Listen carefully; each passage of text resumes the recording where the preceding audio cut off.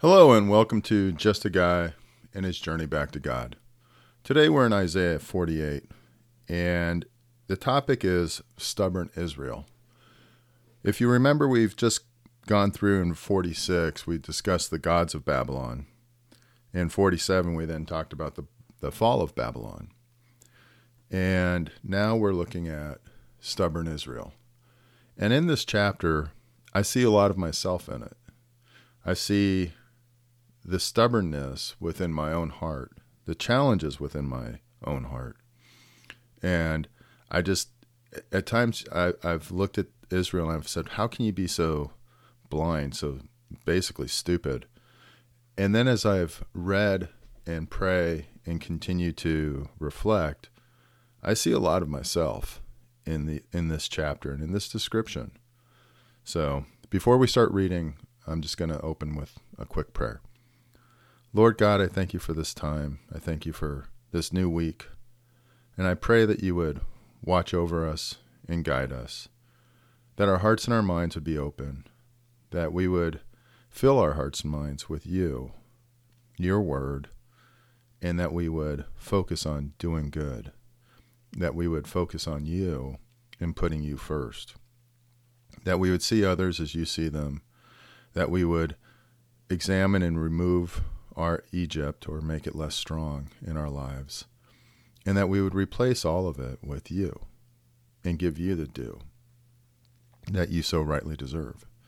Lord, I just pray for this time. I pray that as we read, that we would hear what you want us to hear, that we would speak what needs to be spoken, and that our hearts would be touched in a way that's meaningful. I just lift up this time and these brothers and sisters. In Jesus' name, amen. So within 48, why don't we just go ahead and start at verse 1. Listen to this, you descendants of Jacob, you who are called by the name of Israel and come from the line of Judah, you who take oaths in the name of the Lord and invoke the God of Israel, but not in truth or righteousness, you who call yourselves citizens of the holy city and claim to rely on the God of Israel. The Lord Almighty is his name. I foretold the former things long ago. My mouth announced them, and I made them known. Then suddenly I acted, and they came to pass. For I knew how stubborn you were. Your neck muscles were iron, your foreheads as bronze. Therefore I told you these things long ago. Before they happened, I announced them to you, so that you could not say, my images brought them about. My wooden images and metal God ordained them. You have heard these things. Look at them all. Will you not admit them? From now on I will tell you of new things, of hidden things unknown to you. They are created now and not long ago. You have not heard of them before today, so you cannot say, yes, I knew of them. You have neither heard nor understood from of old your ears have not been open. Well, do I know how treacherous you are? You are called a rebel from birth. For my own name's sake I delay my wrath. For the sake of my praise I hold it back from you, so as not to destroy you completely. See, I have refined you, though not as silver. I have tested you in the furnace of affliction. For my own sake I do this. How can I let myself be defamed? I will not yield my glory to another. So, obviously, Israel still hasn't learned the lessons, doesn't give him credit, and still has their idols. You know what? Sounds like a story of my life. I have my Egypt, the things I've counted on. I have walked my own path. I've been stubborn, and I've not looked towards him many a time. And I can only imagine how frustrating that is to God, who gives us so much and makes so many things known to us, and yet I continue to ignore it or walk my own path, which then gets me in a place that isn't great. So, Israel freed, verse 12. Listen to me, Jacob, Israel, whom I have called. I am he, I am the first, and I am the last. My own hand laid the foundations of the earth, and my right hand spread out the heavens. When I summon them, they all stand up together. Come together, all of you, and listen. Which of the idols has foretold these things? The Lord's chosen ally will carry out his purpose against Babylon. His arm will be against the Babylonians. I, even I, have spoken. Yes, I have called him. I will bring him, and he will succeed in his mission. Come near me and listen to this. From the first announcement I have not spoken in secret. At the time it happens, I am there. And now the sovereign Lord has sent me, endowed with his Spirit. This is what the Lord says, your Redeemer, the Holy One of Israel. I am the Lord your God, who teaches you what is best for you, who directs you in the way you should go. If only you had paid attention to my commands, your peace would have been like a river, your well-being like the waves of the sea.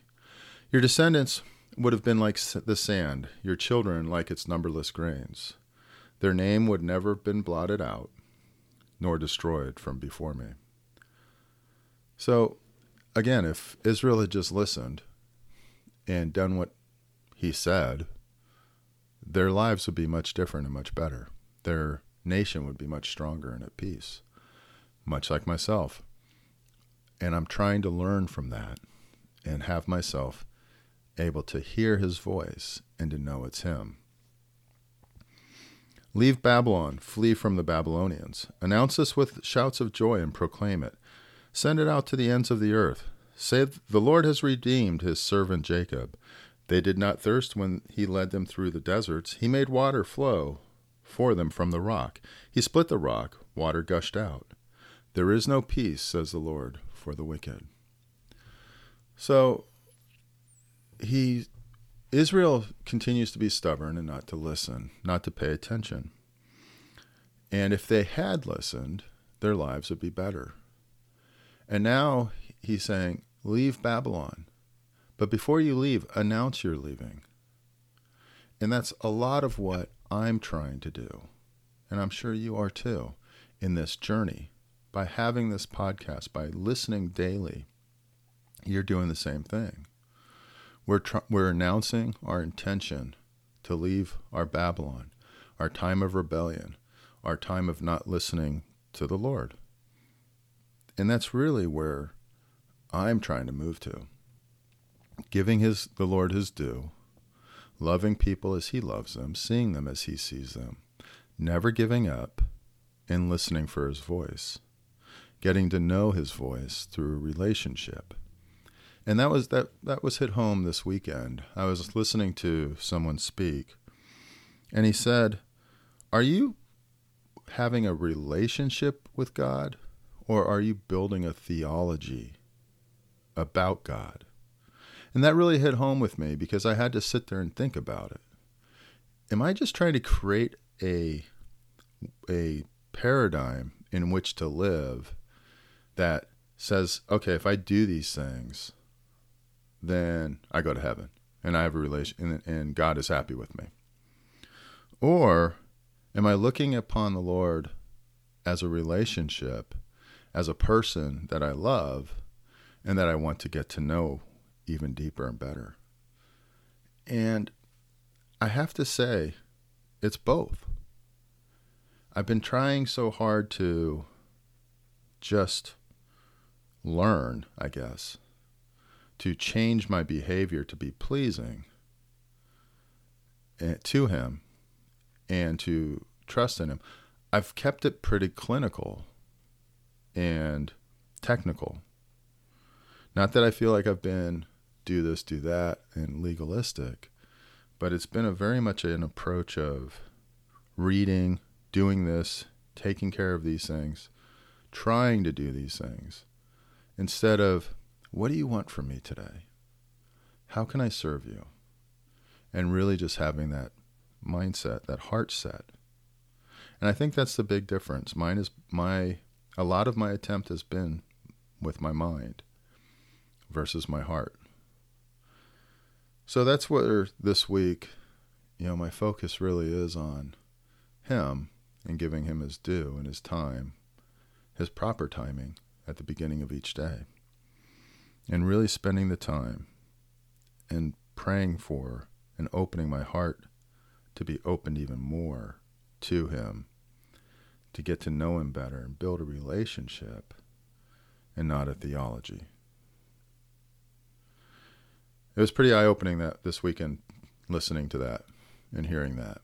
I think it really helped me understand a little bit better where and how moving forward I should go. Anyways, I hope you had a great weekend. I pray for your week.